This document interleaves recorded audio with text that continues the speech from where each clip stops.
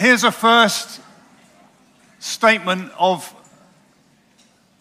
my session this morning. Jesus is the most captivating and challenging person who ever lived.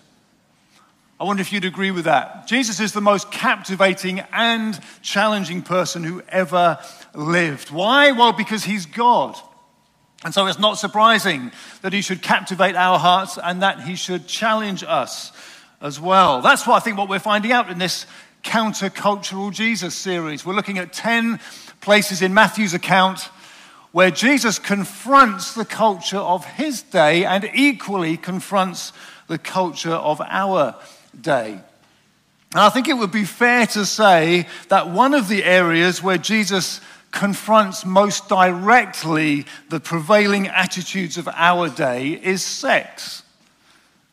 Now, this is a vast subject. I'm going to try and stick to the text rather than other things we could say from the Bible. It's a vast subject. There will be 1,000 things I can't get to this morning. Please be aware of that. I'm also aware that on one hand it's an intriguing subject perhaps, but also it could be a very emotive subject. It could be a very painful subject. I'm aware of that. And I'm going to have to go as rapidly as I can through this material. Society's wish for freedom from sexual boundaries, largely from the 60s, particularly because of the pill and reliable, though not guaranteed, but reliable contraception, has led, I would say, to both sexual saturation and sexual confusion. And we're left with huge pressure on people to look a certain way, to believe that who you are sexually defines you, to believe that fulfillment is found in being sexually active, though I've heard, I don't know if you've heard, but various surveys say there is less sex happening these days than there was. And where access today to sexual stimulation is enormous business and so much more accessible in our day by being always only a secret click away. Culture has an enormous amount to say about sex. It is absolutely right that we might anticipate Jesus to have something to say as well. Let's read a few verses from what's known as the Sermon on the Mount. Matthew chapter 5, verses 27 to 30 say this.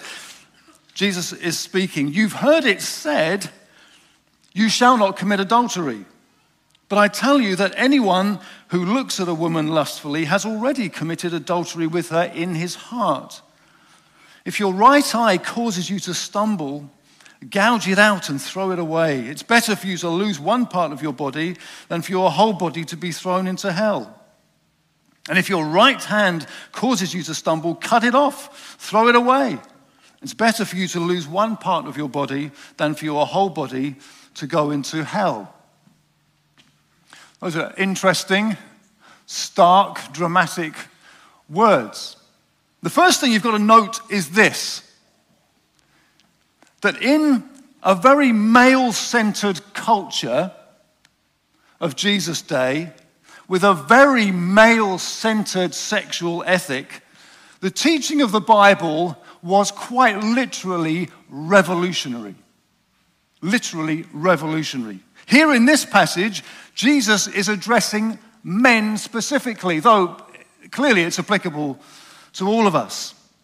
In a time when a married man could be sexually active outside marriage as long as it did not involve a married woman. But woe betide if the woman did likewise. And then later on in the Bible, a couple of passages that demonstrate the revolutionary nature of the Bible's teaching, the New Testament teaching on marriage. Ephesians chapter 5 says this, husbands, love your wives. This is completely countercultural to the day. Love your wives just as Christ loved the church and gave himself up for her. That's revolutionary. No, that's what the women do that's what the wives do for the husbands. And Jesus here says, no, the husbands do that for the wives. In this way, Paul is writing, says, in this same way, husbands ought to love their wives as their own bodies. The husband has an obligation to love his wife sacrificially. That was revolutionary. And in 1 Corinthians 7, Paul is writing again about marriage and sexual relations, and he says this, the wife does not have authority over her own body, but yields it to her husband. They'd say, so what? That's no news to us. This is revolutionary. In the same way, the husband does not have authority over his body, but yields it to his wife.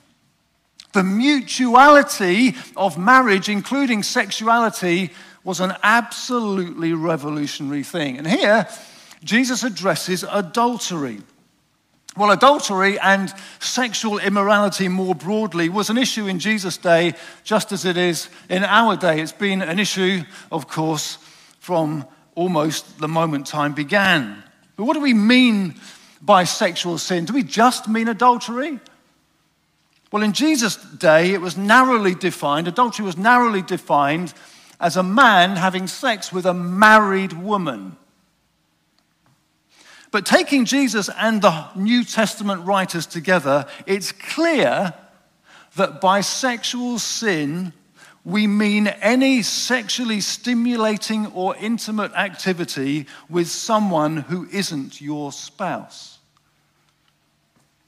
I don't know if there is a more countercultural teaching than that today. And none of us can dodge what Jesus says here, because he challenges every single one of us.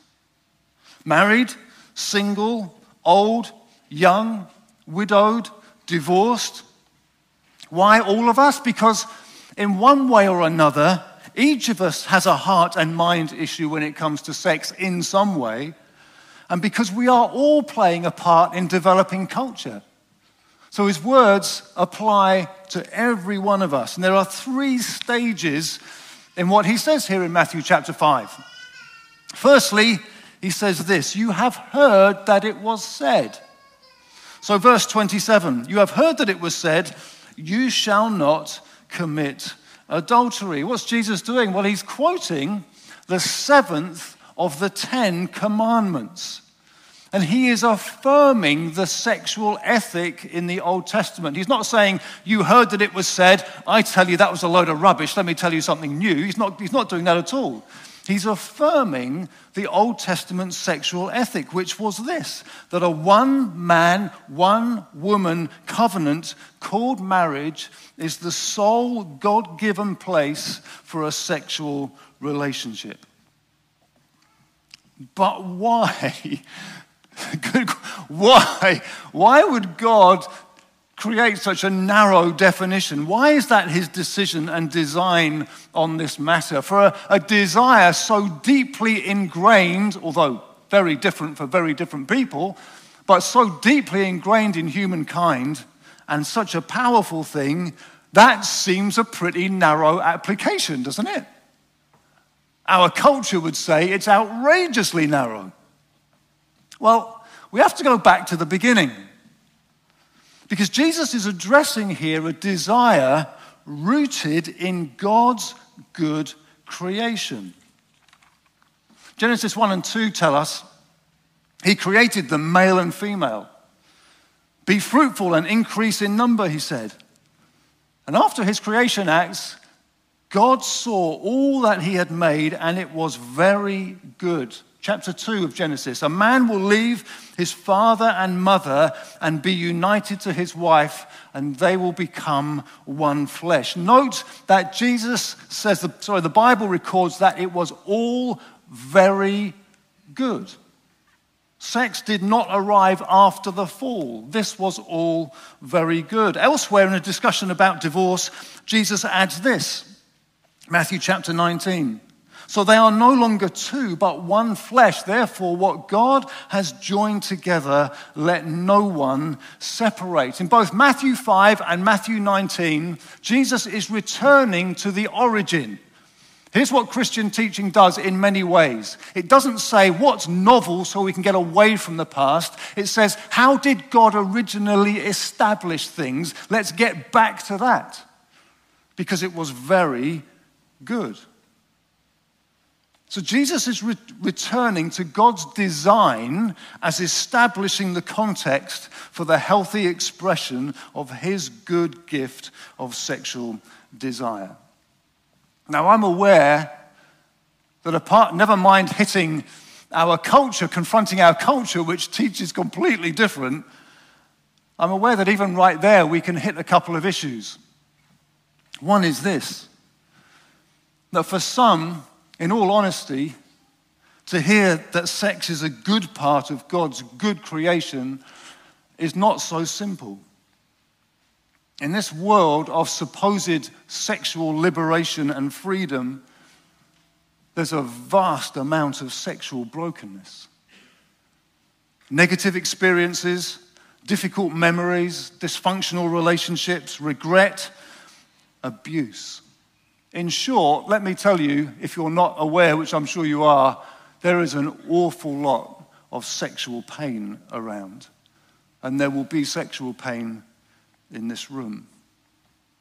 On one hand. On the other hand, for others, sexual desire being a good gift can blind people, some, to what is otherwise obviously stated and clearly stated in the Bible, which is that not all sexual desire is good or healthy. I remember talking to a friend of mine who's a pastor in a church somewhere else in the country, and he talked about 2 marriages in his church where the husband of one and the wife of the other had got together. And when confronted about it, their answer was this, I quote, "God is in this." No, he wasn't. That is so blatant. What's happened there? This feels good. This seems right. And in our culture, what seems good and feels right trumps everything, it seems, including sometimes God's word. But again, I haven't answered fully. I want to ask again, why is Jesus so insistent that marriage is the only context for sexual intimacy? Because in God's design, sexual intimacy is not only the expression of an attraction two people feel for each other, and it's certainly not merely satisfying an appetite. Sexual intimacy is a serious physical and emotional, fully exposed expression and celebration of all the oneness and commitment that only marriage can mean. I'll say it again because it's a long statement. Sexual intimacy is a serious, physical and emotional, fully exposed expression and celebration of all the oneness and commitment that only marriage means. It expresses a unity that only truly makes sense in a marriage covenant. And until recently, that was much more an accepted norm. The invention of the pill, great invention, the invention of easily accessible contraception has been a blessing. It's taken away, though, the danger of pregnancy from casual sex and has made an enormous difference. So Jesus here says very simply, bluntly, do not commit adultery or any sexual intimacy outside marriage. Because to do so shows that you've missed the point of God's good design for sexual intimacy. And therefore, let me make a few points. Number one, sexual intimacy outside a marriage detaches sex from its God-given meaning as an expression of the oneness and the commitment and the unity that only a marriage brings. Number two, sexual intimacy before marriage is therefore a premature expression of oneness, not yet matched by the commitment in the rest of your relationship. And let me just say this to a culture that is literally offended by every word that I'm saying. Casual, no commitment sex is quite simply an oxymoron. What does that mean? It makes no sense at all, whatever you are being told. Thirdly, sexual stimulation outside relationship, outside the marriage relationship, for example, pornography, masturbation, turns something designed to bring a husband and wife together, giving to one another in celebration of their relationship and unity, into something purely selfish. Let me tell you that for the message of the day is experiment, watch, do whatever you like. You have a right to express yourself. Is nothing more than a big business pushing you to damaging selfishness. And let's say this, number 4, this is important. Sexual intimacy within marriage is only authentic when it expresses the love and unity and intimacy and commitment of self-giving love in the rest of that marriage. It's not simply a right or a physical matter detached from the health of the rest of your marriage. Let me say it again. All of that is about as countercultural as can possibly be in modern 21st century Western society. Is God anti-sex, as is often thought? Not at all. It's a gift he invented. Is God therefore in favor of any sex goes as long as it's love?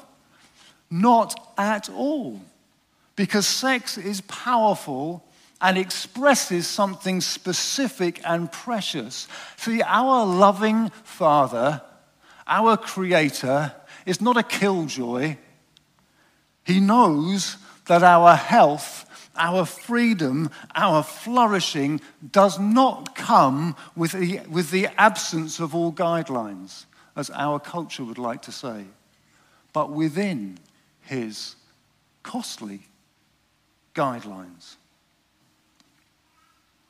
And then secondly, Jesus goes on. But I tell you, you see, there's more. Jesus does more than simply uphold the Old Testament ethic as they understood it, conveniently for the men in those days. He raises the stakes. Don't you find Jesus is like that? He frequently is raising the stakes.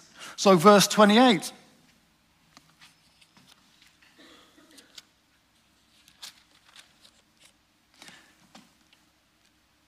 But I tell you that anyone who looks at a woman lustfully has already committed adultery with her in his heart. The Pharisees and the teachers of the law had a certain convenient interpretation of God's righteous standard, do not commit adultery. It went like this: well, as long as I don't have sex with a married woman, I'm doing just fine, thank you very much.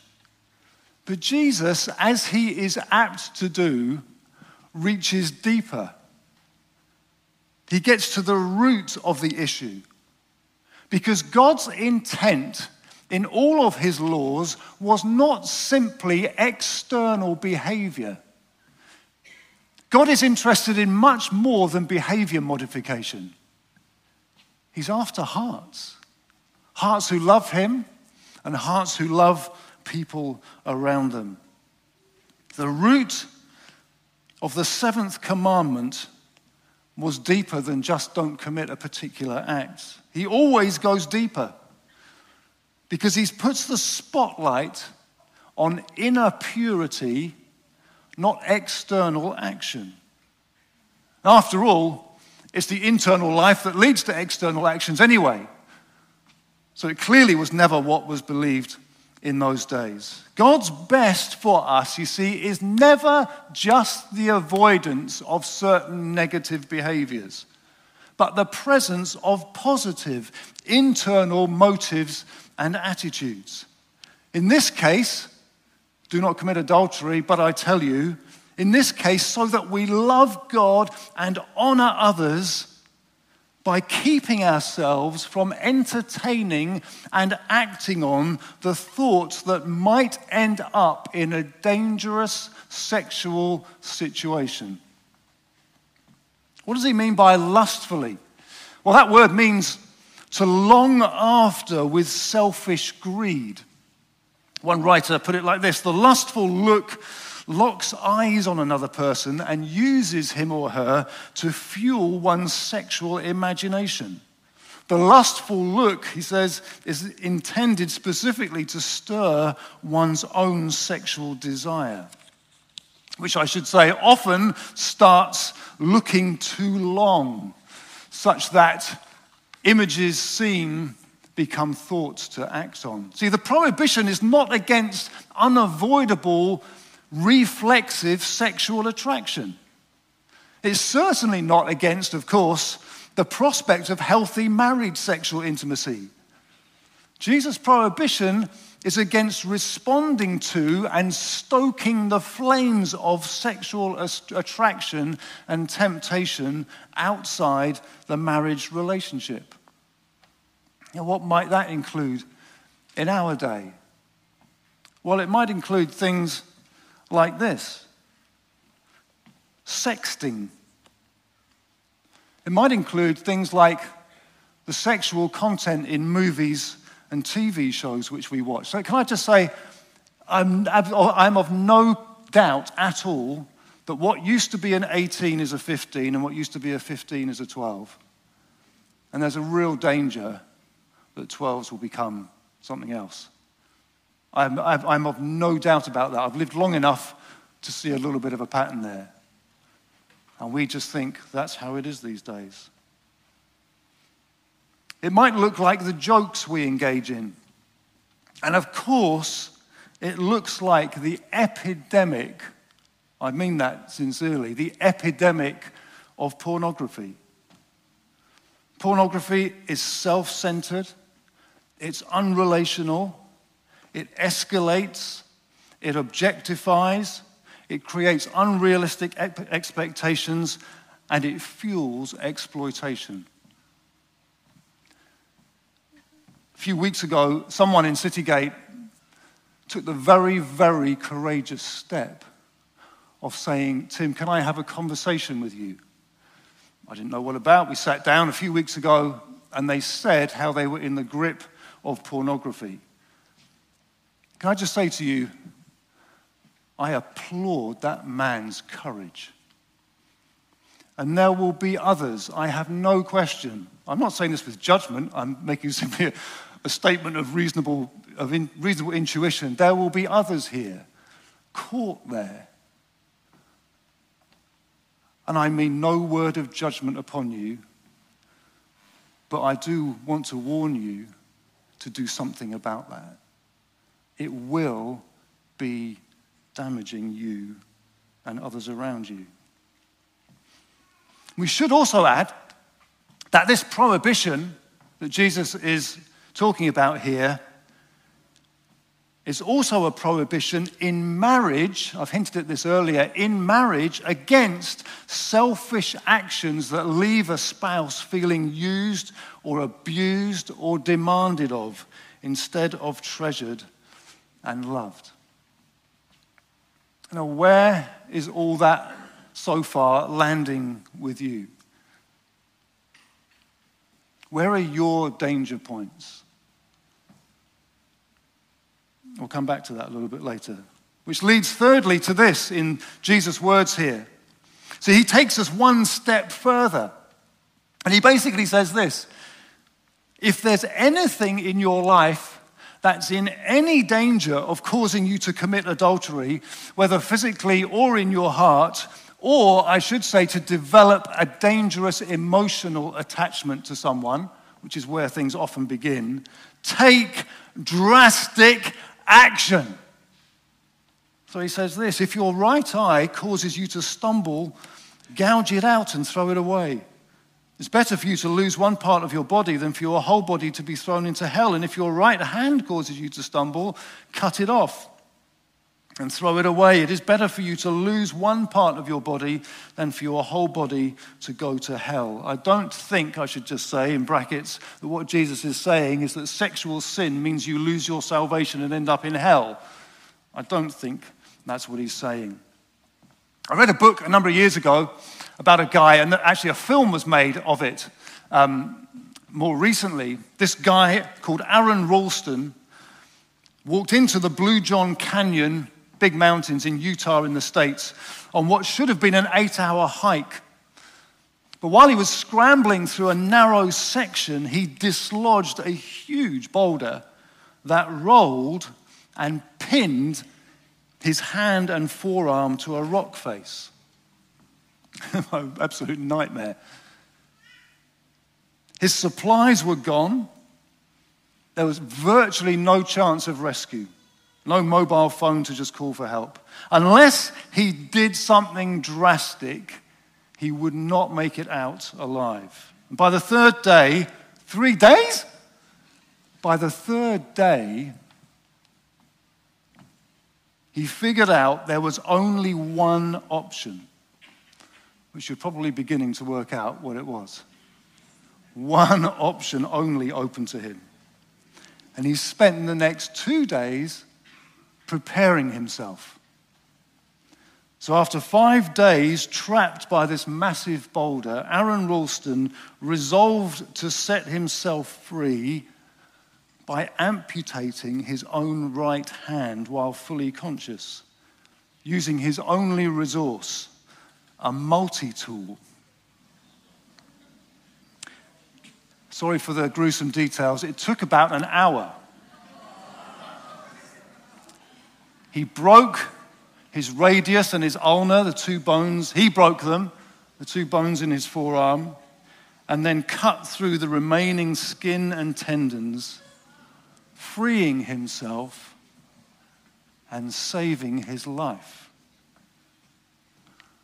Now, just to be clear, Jesus is not saying you should physically maim yourself. Take out your right eye, chop off your right hand, you've still got a left eye and a left hand. Chop them off, you've still got an imagination. That's not what he's saying. In practice, Jesus means this. He means not remove your eye or hand, but remove yourself from the situation that is gaining access through your eye or hand. He's saying that acting on a sexual attraction or desire for anyone other than the person you are married to places you in danger of ending up where you never thought possible. You have probably heard of stories. I have. It would never have seemed possible at the beginning. Here's one from the Bible. See, David's eye became the gateway to disaster. In 2 Samuel chapter 11, it says this. He should have been off at war. First problem, do something positive. Here he is lazing around, he's in danger. From the roof, he saw a woman washing. The woman was very beautiful. Anything sinful yet? Well, he probably should have been off at war, but that aside, you can't necessarily guard everything you see. You can't necessarily guard against the beginning of every conversation. But what he's done is begun to chase where the look took him. And it ended in disaster. Jesus' message is this: take drastic action over dangerous sexual intimacy and take it early. You might want to say again, our culture would certainly want to say, hang on a minute, this is all offensive. But isn't this at least a bit over the top? To which the answer is a simple and blunt no. Because the consequences of sexual sin are so great. See, all sin is equal, isn't it? Yeah? You're not sure, are you? Because you know there's a trick. Well, yes, all sin is equal. But you could also argue that it's not really all equal. The answer is yes and no. 1 Corinthians 6 verse 16, do you not know that he who unites himself with a prostitute is one with her in body? That doesn't happen out of every other sin. Verse 18, all other sins a person commits are outside the body, but whoever sins sexually sins against their own body. All sin is equal, yes. Basically, yes, and not quite. And certainly not all consequences of sin are equal. The consequences of adultery are terrifying. But also, in a marriage situation, the consequences of pornography and of sexual betrayal in any form. Why is it so damaging? Well, it goes back to what the point of sex is. I have completely opened myself and been utterly vulnerable with you, and now you've betrayed me in one way or another. The trust that's broken, the betrayal that's felt, the suspicion that's left is horrific. Gouge it out! Cut it off! Before it has time to do terrible damage. Where does all that leave us? It leaves us in a bunch of places. Let me just run through a few quickly, and then we'll respond. Number one, we're all humbled in some way by Jesus' words, here and elsewhere. We're all sinners. We're all in some way sexual sinners. Praise God, there is one who lived a righteous life for us, including sexually, who lived it in our place and through whom we have forgiveness and a righteous defense. Praise God for his provision of Jesus. Number two, we're all, wherever we are in life, warned about the dangers of sexual sin. We all need the power of the Holy Spirit, who Jesus himself poured out so that we can live the life that he calls us to live. A life which does not commit adultery in the flesh or in the heart. Number three, for those particularly shamed by their own sexual sin, don't wash it off, but confront it. And in Jesus, there is forgiveness. There is power to change and to face the consequences of your sin. Number four, for those who have been violated and sinned against sexually, there is in Jesus hope. A tough journey of healing and restoration without minimizing the damage done. But there is hope. Two more. Number five. Some here, I suspect, not that I know your situation, some need to take courageous action, probably involving a conversation. Jesus says, if your right eye or your right hand causes you to stumble, some of you are being caused to stumble. There's something in your way that is causing you to trip up. You need to find another way, and that will almost always involve a conversation. Some of you, it's a bit uncomfortable. The action point is find someone you trust. That person who spoke to me took the courage, the risk, if you like, to have a conversation and found there was grace and seriousness. We need to take this seriously, but not with a judgmentalism. Some of you, on the thoughts of having a conversation, are probably in marriages. That's not the subject for today, but I have to say, That's probably in marriages where this is a really difficult matter. If you're not married yet, this is a little aside, if you're not married yet, please get this right. Because getting married doesn't solve this. Getting married may actually expose more of this. Some of you, husbands, need to have the courage to have a loving, gentle conversation with your wives. Some of you wives might need to do the same with your husbands. And find somewhere, wherever you either are on the usual spectrum, find some ground that works for you together.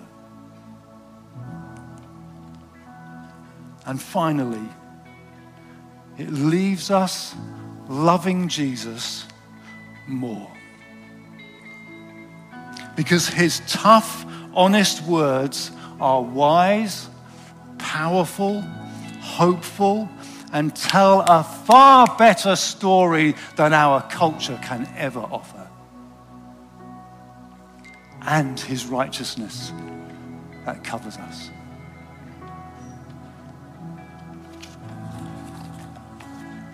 Perhaps you could just close your eyes where you are. Don't worry, I'm not going to call anybody forward this morning.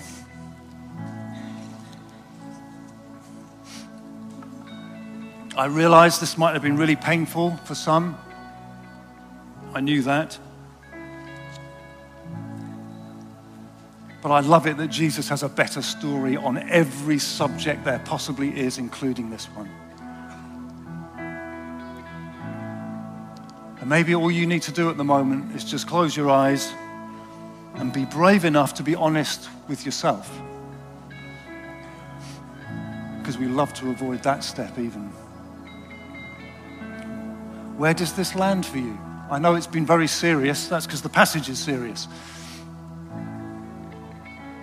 Where does it land for you?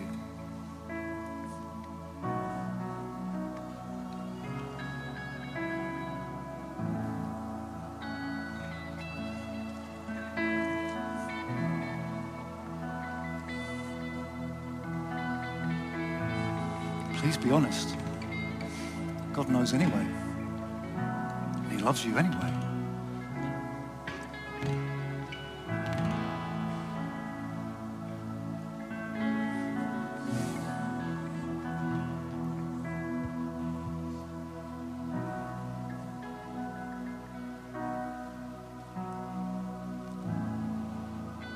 And then can I say or dare you, for those for whom something really has landed this morning, that the best thing you can do is to talk to someone.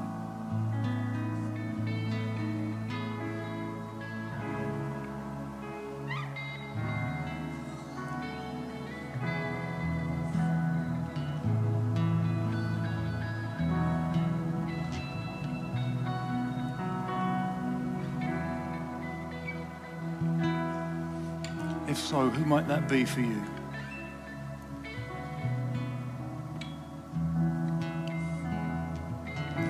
If you really want to deal with something and don't know who to speak to, but you're prepared to do so, you're welcome to email our pastoral line. I know that's very unrelational initially, at least, but I want to offer that at least.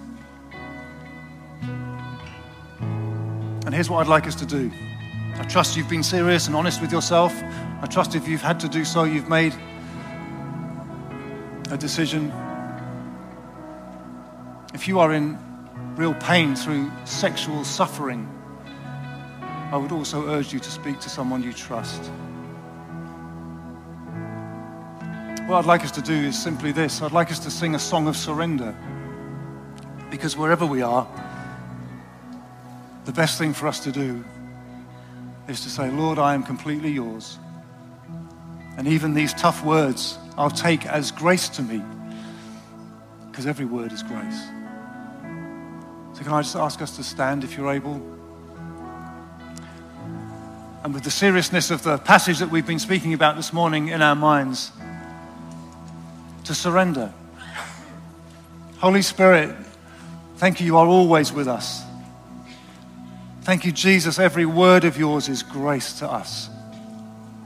We thank you there's power to live the life you've called us to. And Lord, help us in this moment to surrender again and say, Lord, your word is my word.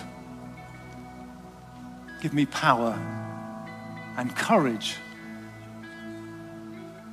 In your name we pray. Amen.